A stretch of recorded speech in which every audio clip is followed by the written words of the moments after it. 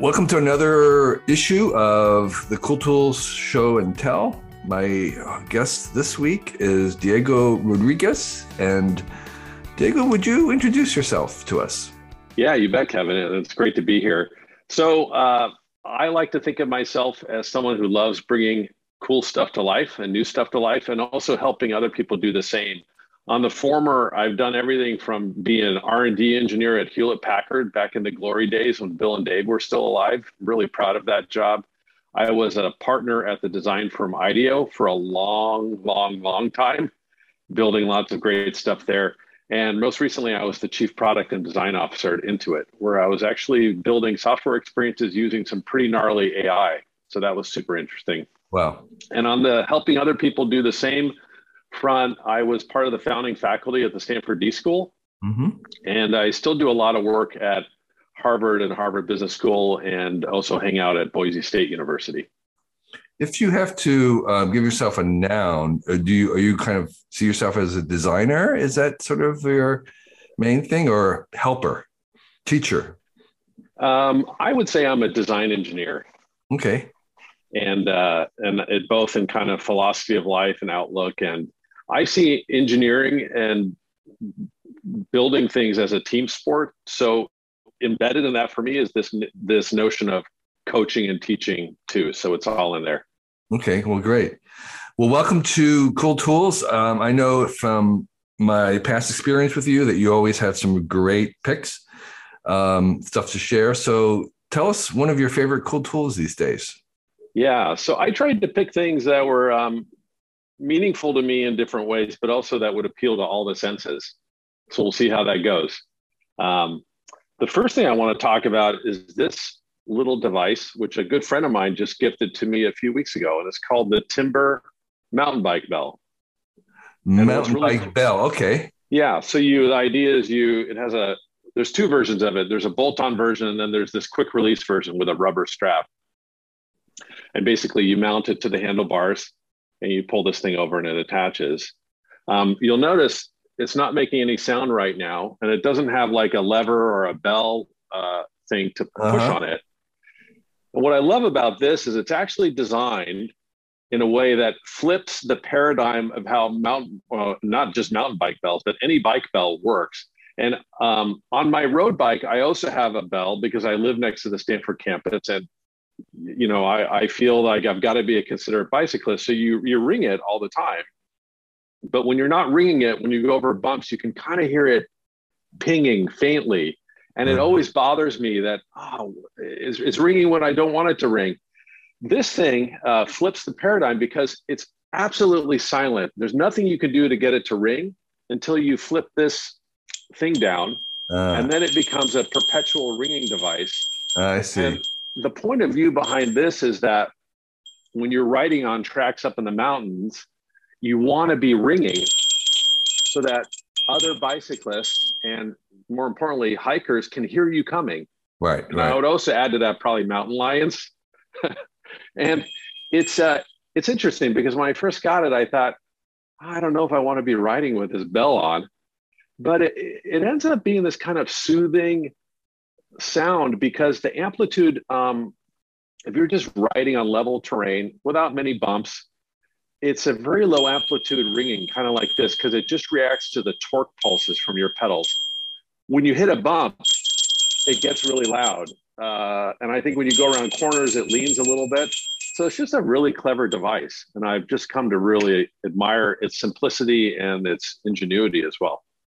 I would say that whether you use this one, which is a great one for a mountain bike, or a regular bell on a street cruiser, I'm a big believer in bells, and you really should have a bell on your bike if you are biking around anywhere people are, because it is common courtesy to have bells, and more people should have them than do. I agree, and my wife and I were talking about this last night. Actually, we used to do kind of cabin to cabin hiking up in places where there are a lot of bears, and we would do a lot of things to make noise, as you know, singing, obviously talking and clapping, but this thing would be pretty good just for kind of hiking as well. And it's definitely there, but I think they've done a great job of tuning the bell because it's not an irritating sound. It's just kind of nice. So you could maybe attach it to your backpack. Exactly. And it's $25. So it's really a good deal, I think, for what it is. Pretty cool. So it's a kind of a well-tuned bell that has an off switch. Yes, that would be the engineering statement for what this thing is. It's a bell with an on and off switch. That's great. I love that. Yeah, and that switch, like you get a little bit of movement in that plane, but in this plane where it actually hangs, done. It's really, really well engineered. Really, really nicely done. And again, what's the name of it? It's Timber. Timber. Which I think is a nice play on words. Yeah. Timber, watch out, but also timbre or timbra, right? Which is a musical term. I think it's really nice. Well, great. Cool. That's a lovely find. Thank you. Yeah. You have another cool tool to share with us. I do. This one took some time this morning to clean up because it's like on the front lines every day in the household. But Instant Pot. So it's a pressure cooker, right? With an LCD touchpad on the front, basically. But I love it because when I think about designing products, I look at things and I always wonder why things end up the way they do and why some things are really great and some things aren't so great.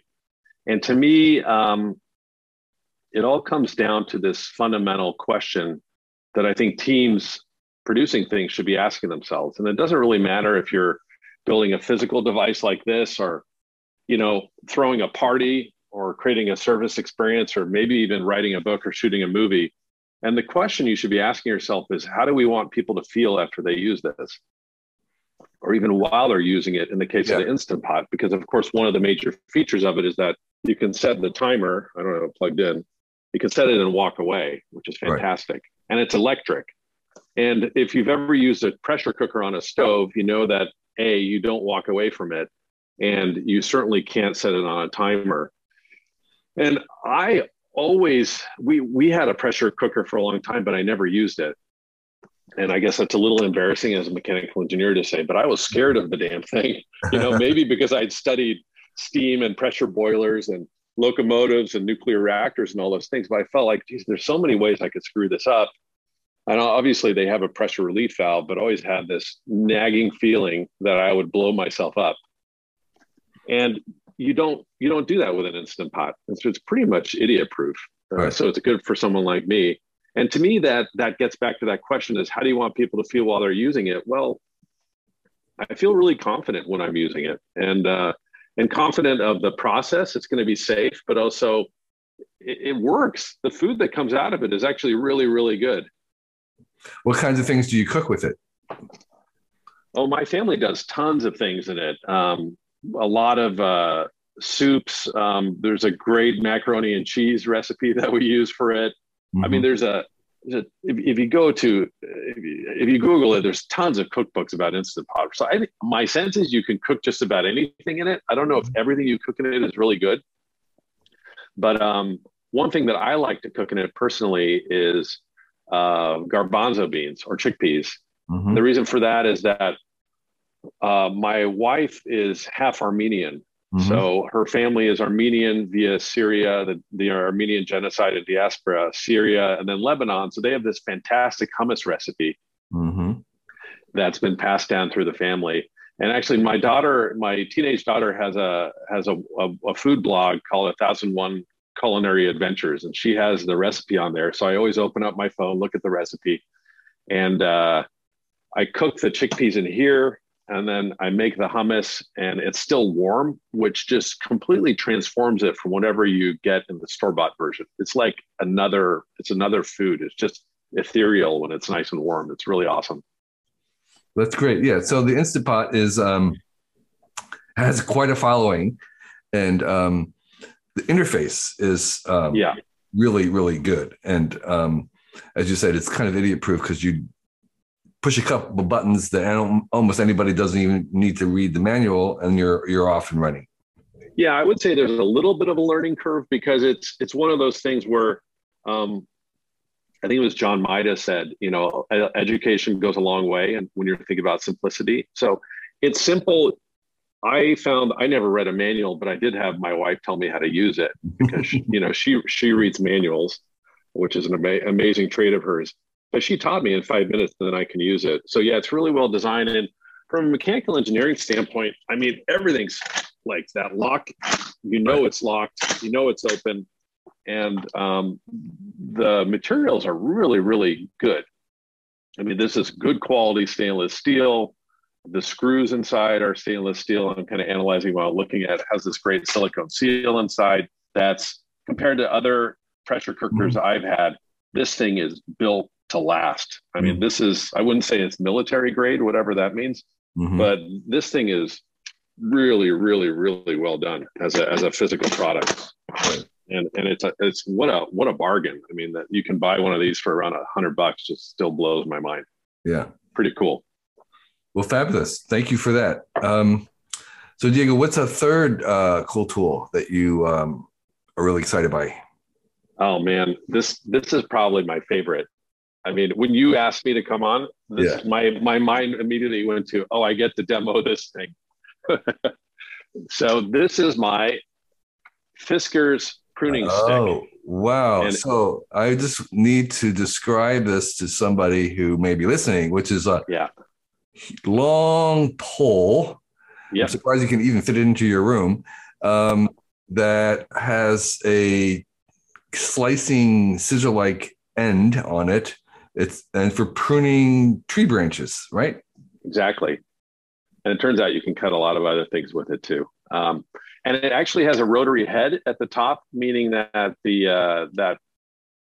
those pruning shears are at an end of it, but you can actually rotate it through about 210 degrees, which I don't know why you would go beyond the horizontal, but if you're trying to get into a really tricky spot, you can turn it, and then there's a nice over center locking mechanism there. You just flip it, and then you can flip it back. I almost never do that because it's so maneuverable and light anyway. But so what are the advantages of this complicated prune? One is that you can reach places that a small pruning shears would never be able to reach, like the top of a tree.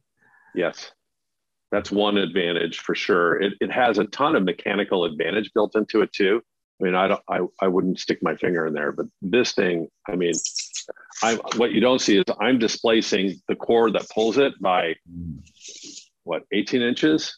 And then you can see it's just slowly moving. So it actually has a huge amount of mechanical advantage, meaning force.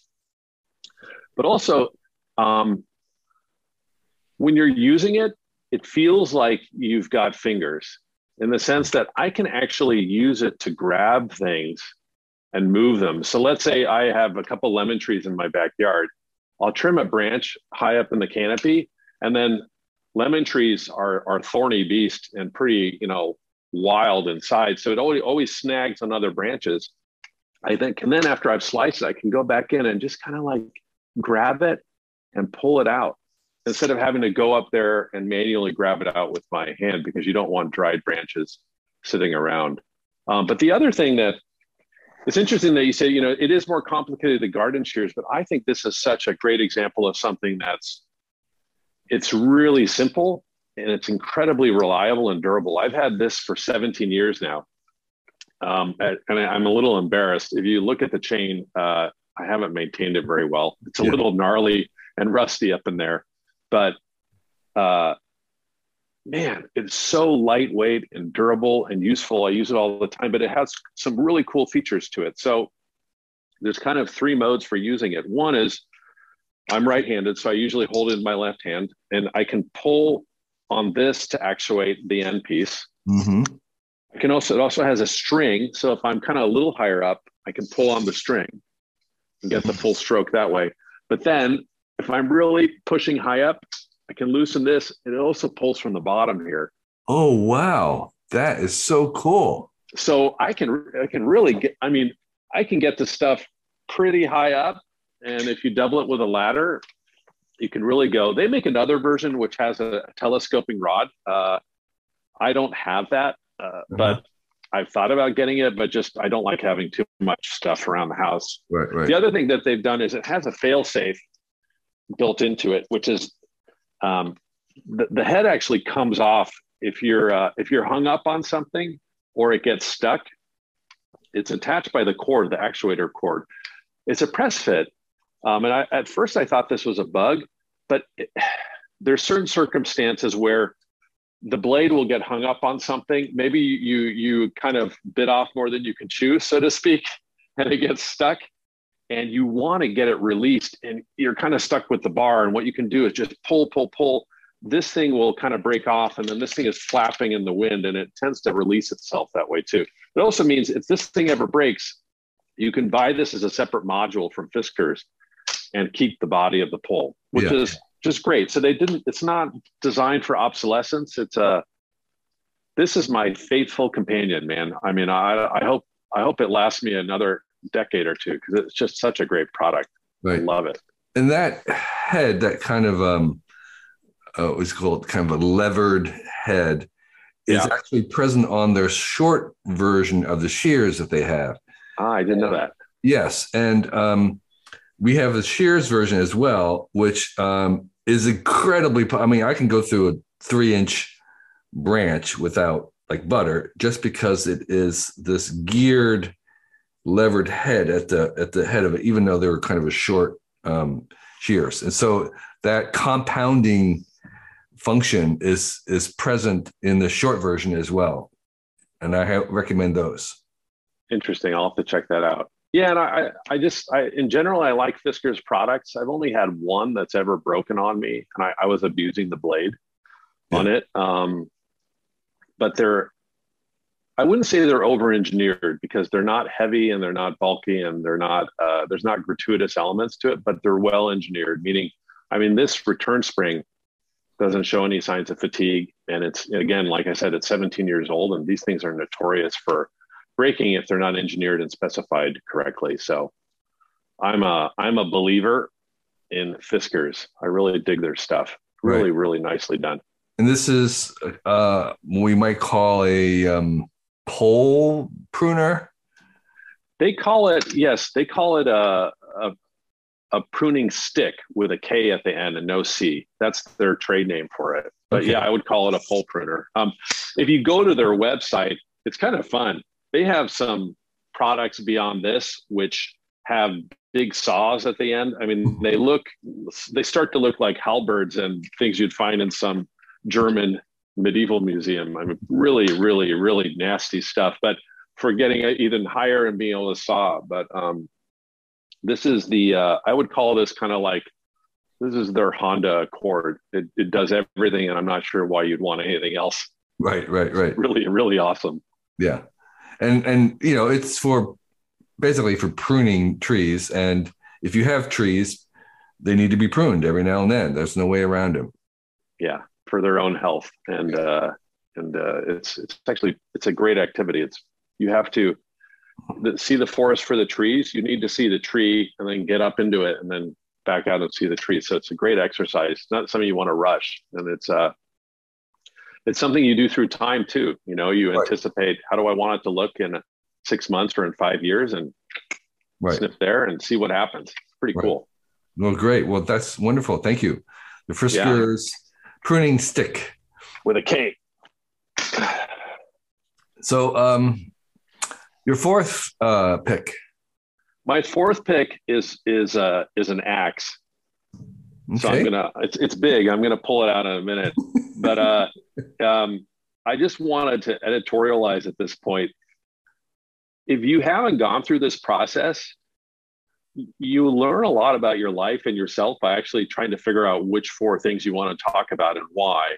And you start making all these connections across things. The axe I'm going to show you is it's the oldest thing I own. It's actually older than me. Wow. It's from 1968.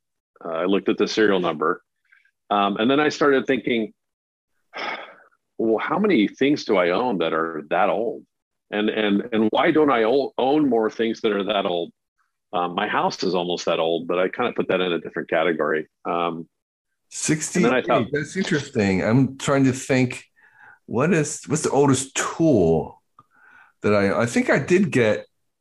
Well, I've got some from my dad, but I have picked up garage sale, wrenches and things that I'm sure are probably close to that age. yeah, But axe could, yeah, that would be a good find. So yeah. how did you get it? How did you come to have it? I got it during high school, but what it made me realize is when I was thinking about what's the oldest thing or the thing Yeah. I've had in continuous possession for my whole life.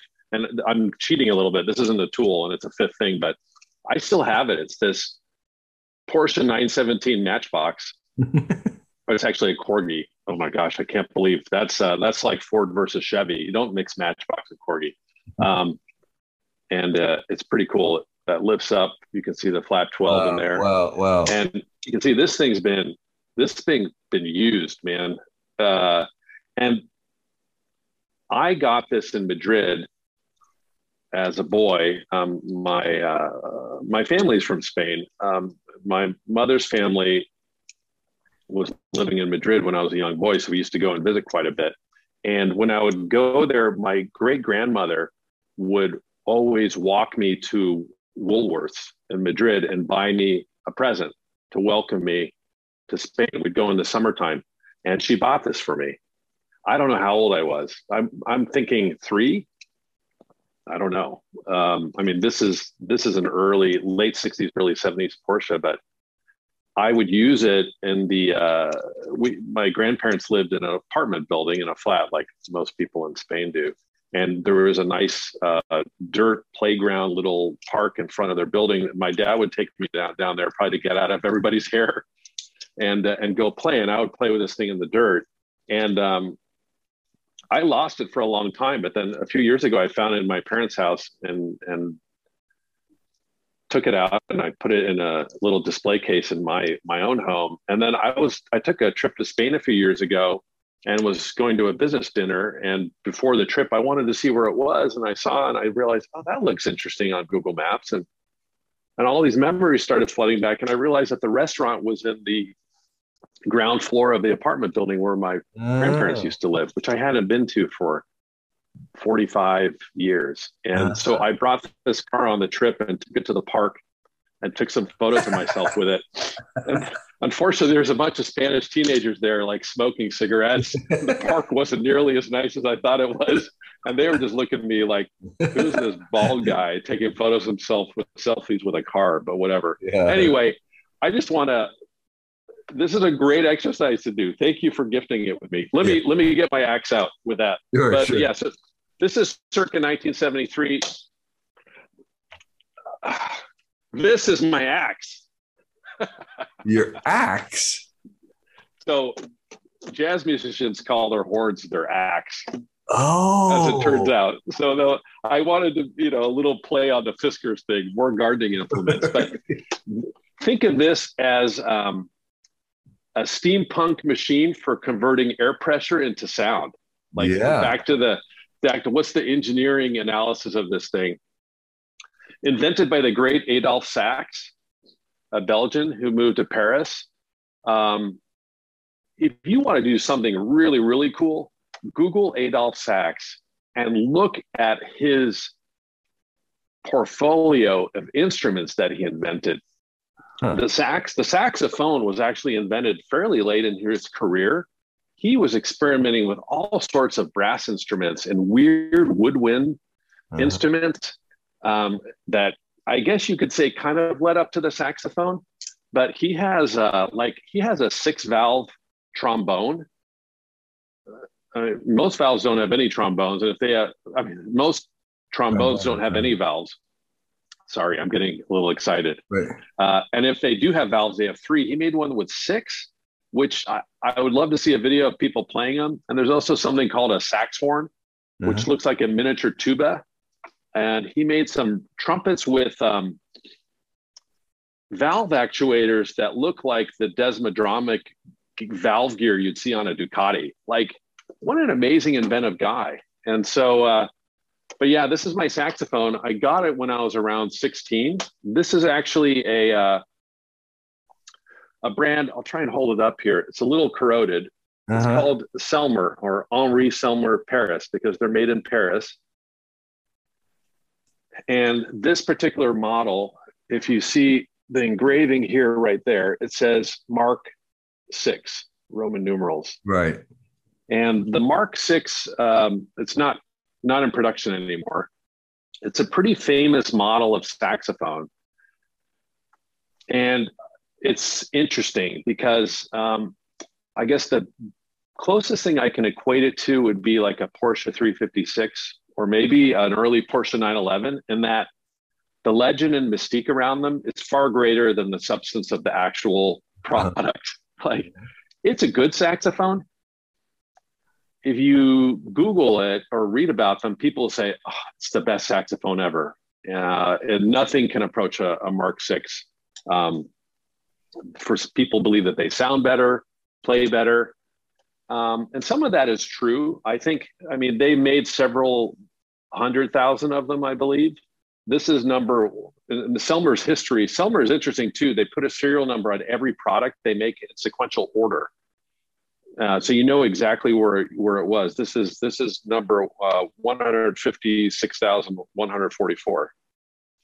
But it is very much like a Porsche 356 in that there was tooling involved in making it. I mean, that's why I call it a steampunk product, because if you look at it, there's all these metal parts. I know. I was just thinking, I'd never really thought about the fact that these are all probably made by hand in a certain sense. Yes. And like if you had to have the assignment to make one of these, what you'd have to do, it would be astounding. Yes, there's a lot of tooling that happens in there, and they're like, so I'm going to just show you some of the valve actuation. There's two valves down at the bottom here, which you can see them moving. Those are the big daddies of this. When you close those down, that plays the lowest note that the saxophone can play, because you're closing the entire air column. Right. It's the air column vibrating that makes the sound.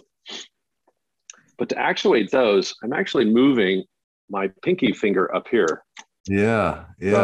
So these mechanisms, and I mean, I'll show you a little part up here if I can too. There's all sorts of little springs. There's a little, there it is. There's a little cantilevered blue steel spring there. Right. There's cork pads in it, all over it to dampen the sound, felt pads. One of them, I just realized last night, one of mine has fallen off. So instead of getting this sound when I move a key, I'm getting this sound.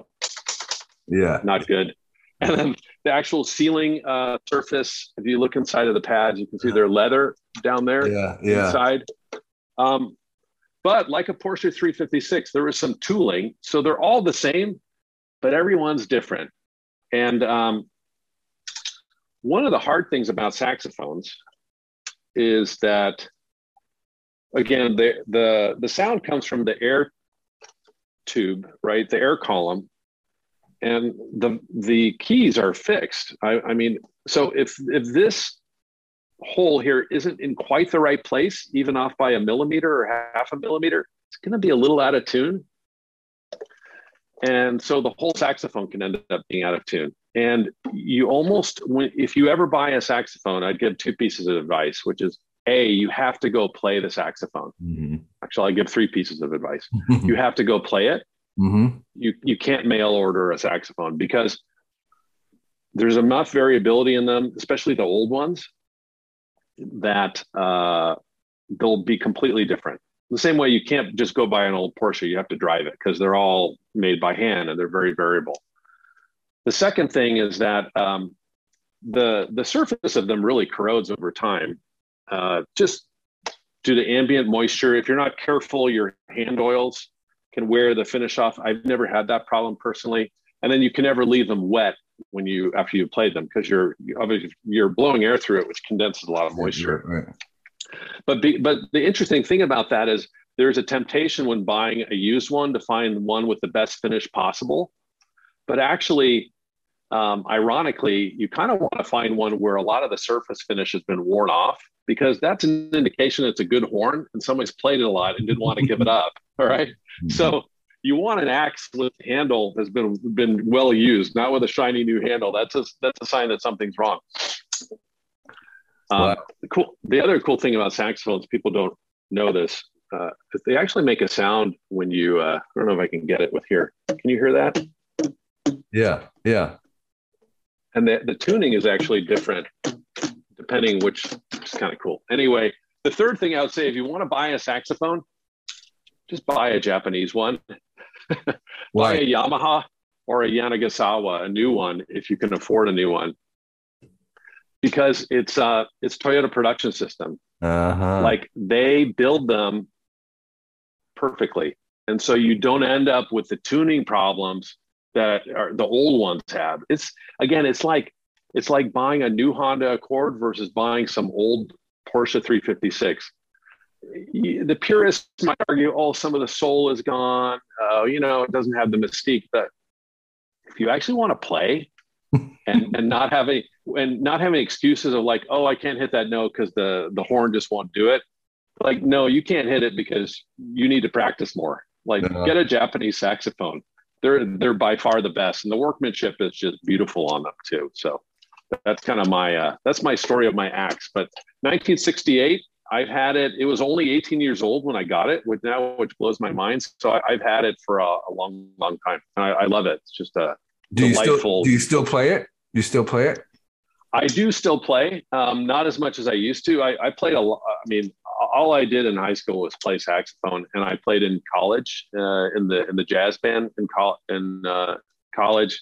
Afterwards, living in apartments made it a lot harder, just because you bug everybody. Everybody knows you have a saxophone if you live in an apartment. But I'm starting to play it more, actually, and I'm relearning all my scales and things, which has been really fun as an intellectual challenge. Well, that's really what a treat. I knew nothing about saxophones, and now I'm very interested. I couldn't possibly play one, but just to have it as an artifact would be an amazing. I mean, just looking at as you said, the steampunk, ornate plumbing that's all necessary to make this thing work is just astounding. Yeah, and it's kind of like anything else in life. The more you know, and you get really deep into it. The other thing is they're modular. Adolphe Sax he knew what he was doing, I think. A lot of what makes them variable is actually, interestingly, in the neck, which comes off. There's good necks and bad necks, even though they're all theoretically the same. So you could have a good horn and a bad neck, or a good neck. So you can actually go buy new necks that'll fit on a Selmer Mark VI, and they're the whole cottage industry around this stuff, and they're optimized for different sounds.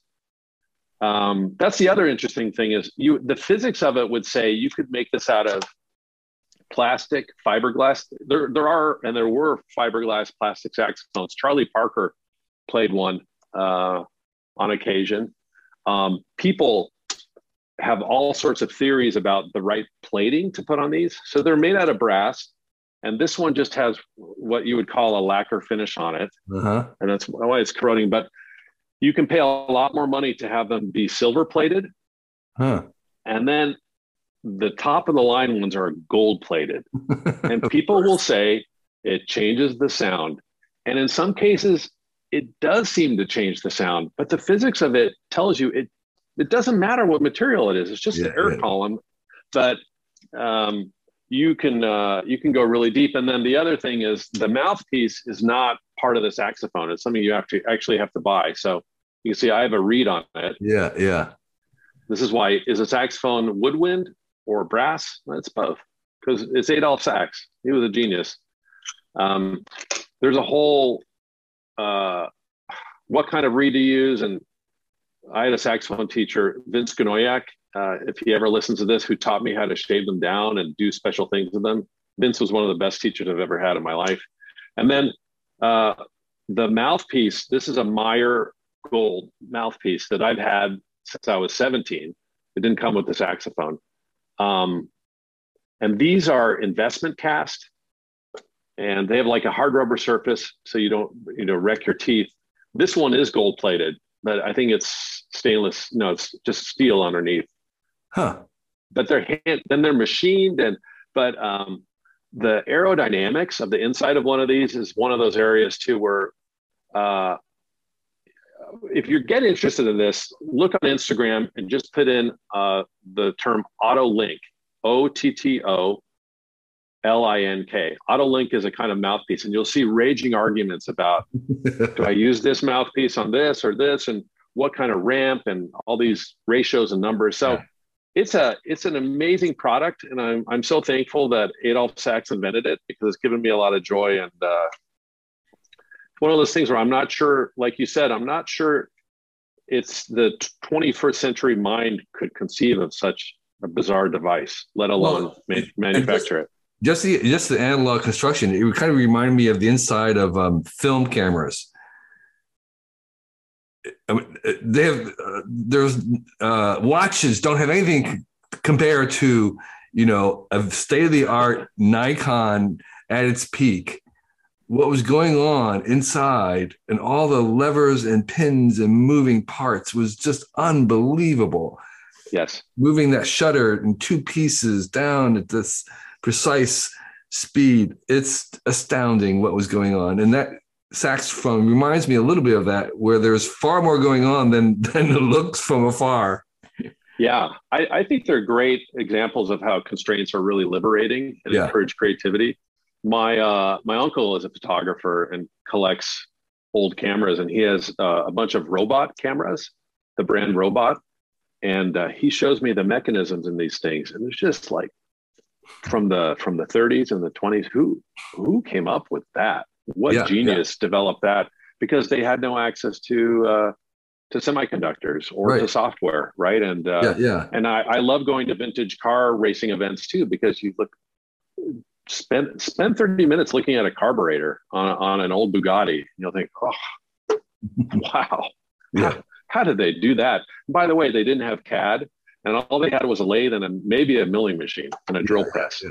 Phenomenal stuff. It's really fabulous. So Diego, in the remaining minutes, is there something that you have been working on, a project of your own, or something you want to share, something you're excited by to let us know about? Yeah, I kind of have a portfolio thing going on right now. So I have my fingers in a lot of different pies. I'm involved in a few startups, more in an advisory role. So, and they're kind of in top secret mode, but one's a mobility startup that's trying to do some pretty gnarly things with fast cars and mountains and things. That's cool. I hope that goes in about a year. And I'm also helping out with a healthcare related thing around mental health for teens, which I have high hopes for. So that's pretty cool. And an area I'm working on personally right now, and I don't know if it's going to be a book, but I'll just call it a book now, because it's that kind of thinking, is so much of the literature that looks at the products. I mean, it's literally people, putting photographs of one of these up, and maybe they start to talk about who designed it and why. But I'm really interested in what's happening behind the scenes with all the great teams and the great environments and cultures that created the best stuff through time. So could be, back to my first job, Hewlett Packard, like what was happening at Hewlett Packard for them to create the HP 35, that first calculator that fit in a shirt pocket? What was happening culturally and organizationally? Or for that matter, Porsche in the late 60s and early 70s was this madhouse of crazy innovation, and they had no money. And somehow they created these world dominating race cars and street cars. Again, almost no money, but something very special was happening there. Or, back to IDEO, the origins of IDEO is a company called David Kelly Design, DKD, which was just again, one of these hot houses. And Steve Jobs viewed them as one of his secret weapons. They did the first Apple mouse. Jim Yurchenko, I think the best engineer in Silicon Valley, did that at David Kelly Design. So what I want to get into is what are the behaviors and attitudes and mindset and maybe value systems that drive those teams. Because the more I learn about it, the more I believe that there are some universals. And my belief is that a lot of it actually comes down to it's groups of people who just build stuff and who value building above almost anything else. And by building, I am also describing having enough slack in the organization so people just screw around, and that people screw around with impunity and don't get fired or get a bad performance review because they were kind of unproductive for a couple months of the year, or every Friday they disappeared. But those are kind of the cultures that I think create amazing products and experiences for the rest of it. And I think a lot of it is just because human beings, when we do things as a team, and also individually, I know you've probably felt this as such a prolific author, like you want to feel some sense of progress and not like you're slipping backward. Could be daily, but especially weekly or monthly. You just want to know, even if you create something, maybe you create a draft and people say, oh, they have a lot of notes on it. That's still progress. Right. It may not have been the progress you wanted, but you're improving, you're growing, you're learning. I think that's what people want. And I think a lot of organizations, especially big companies, kind of pound that out of people because they're looking for ruthless efficiency and trying to hit quarterly earning numbers. Yeah. And I just don't. And ironically, if they let the other kind of modality flourish, they'd be in a lot better shape. So that's kind of a passion project that I'm thinking through right now. Sure. We'll see what happens. Yeah. I'm a big believer in Slack. Yeah. Slack for slacking off, for playing around, for allowing, spontaneous, serendipitous things to happen, to occur, to do something immediately. You need to have Slack. You can't be optimized to the point where you have no Slack to allow you to do something at the spur of the moment. So, Slack is important and overlooked and essential for the kind of genius that you're talking about. It really is. I had a foundational experience at HP. I really imprinted on Hewlett Packard. I mean, I can't overemphasize the impact that it had on me as a young engineer. But I was doing R&D on inkjet printers back when they still cost $1,000. Now they cost $40. But we had a problem where all the printers in the field stopped printing. And when we investigated it, it was because there's a process called picking the paper or picking it up. And they were using these rubber rollers that would grab the paper and take it through the printer. The rubber on them had bloomed. Just one of those things, like after being manufactured in certain temperature conditions, the oils would migrate to the surface and they weren't sticky anymore. They were greasy and they wouldn't pick up paper. That's really bad. So, there's a team who created a kit that was sent to customers to fix that. So problem solved, except there was this existential issue of the architecture of our printers is fundamentally flawed. We need to do something. And again, I'm a 24-year-old engineer at this point. And Hewlett Packard, such a great culture, open cubicle farm. I probably sat on a floor with 400 other people, nobody in an office. And I happened to sit over the cubicle wall from the head of the division, the head engineer. So I could hear everything going on. And what happened for the next 3 or 4 weeks was all these managers were getting together. And this is pre-PowerPoint, but they were putting up, physical slides talking about, oh, here's a potential architecture, here's a product roadmap, here are the financials, blah, blah, blah. And I remember just thinking like, oh, what's going to happen to my job, or like, what's going on, right? Because it was horrible. I was trying to do CAD, but I could hear all this stuff going on over the wall. It was like a pre-MBA learning experience. But then I never forget it. At lunch on a Friday, couple of our 62 TCs, 62 technical contributor, they were like the gurus in HP, which it allowed you to become paid like a high-level manager without becoming a high-level manager. You could just keep engineering. Al was one of the engineers. Al and another engineer called an impromptu meeting. They just stood up on the desk in their cubicle and shouted across the lab and said, "We're doing a demo." And so we all went over there, and they had this contraption sitting in the hallway hooked up to a PC. And it looked like a dog's breakfast. It was just cobbled together parts and early stereolithography. And they were friends with the people in the machine shop, had gotten stuff machined as a favor and done stuff on weekends because of slack time, because they weren't held accountable for every minute. And all they did with this demo was hit the print button, and this thing picked paper and did it beautifully. And I just remember everybody just cheering, because while all the managers and stuff had been off prognosticating and worrying, Al had just gone and built the damn thing. And that's still the architecture that HP uses today for those inkjet printers.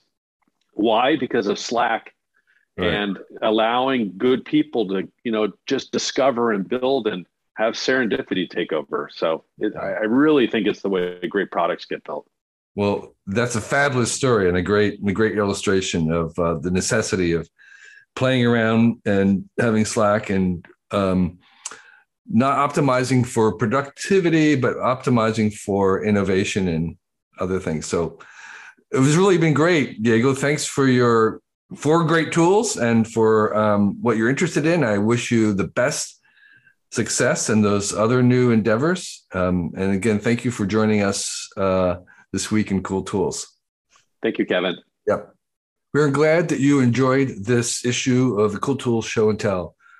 Just want to remind you that we have some other coolish material on our YouTube channel here. Please subscribe, comment, like.